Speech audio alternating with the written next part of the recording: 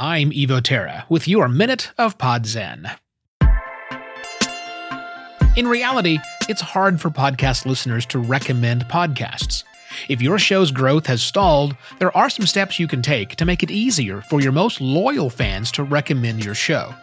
Asking listeners to recommend your show while they are actively listening to your show seems logical until you consider the mechanics. Links from podcast listening apps aren't universal, and most people don't even have their phone in their hand when listening to your show.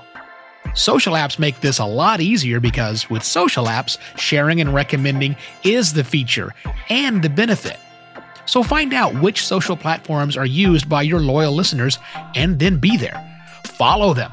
Engage with their posts, share the content they produce, and sure, post your episodes on that platform so they in turn can recommend your episodes to others.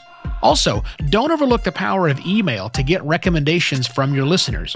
Before you write your next email, ask yourself if the contents are valuable enough that a listener would pass it along as a recommendation to someone else.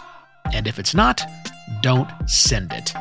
You'll find more thoughts on this topic and other questions every working podcaster should be asking themselves at podcastpontifications.com.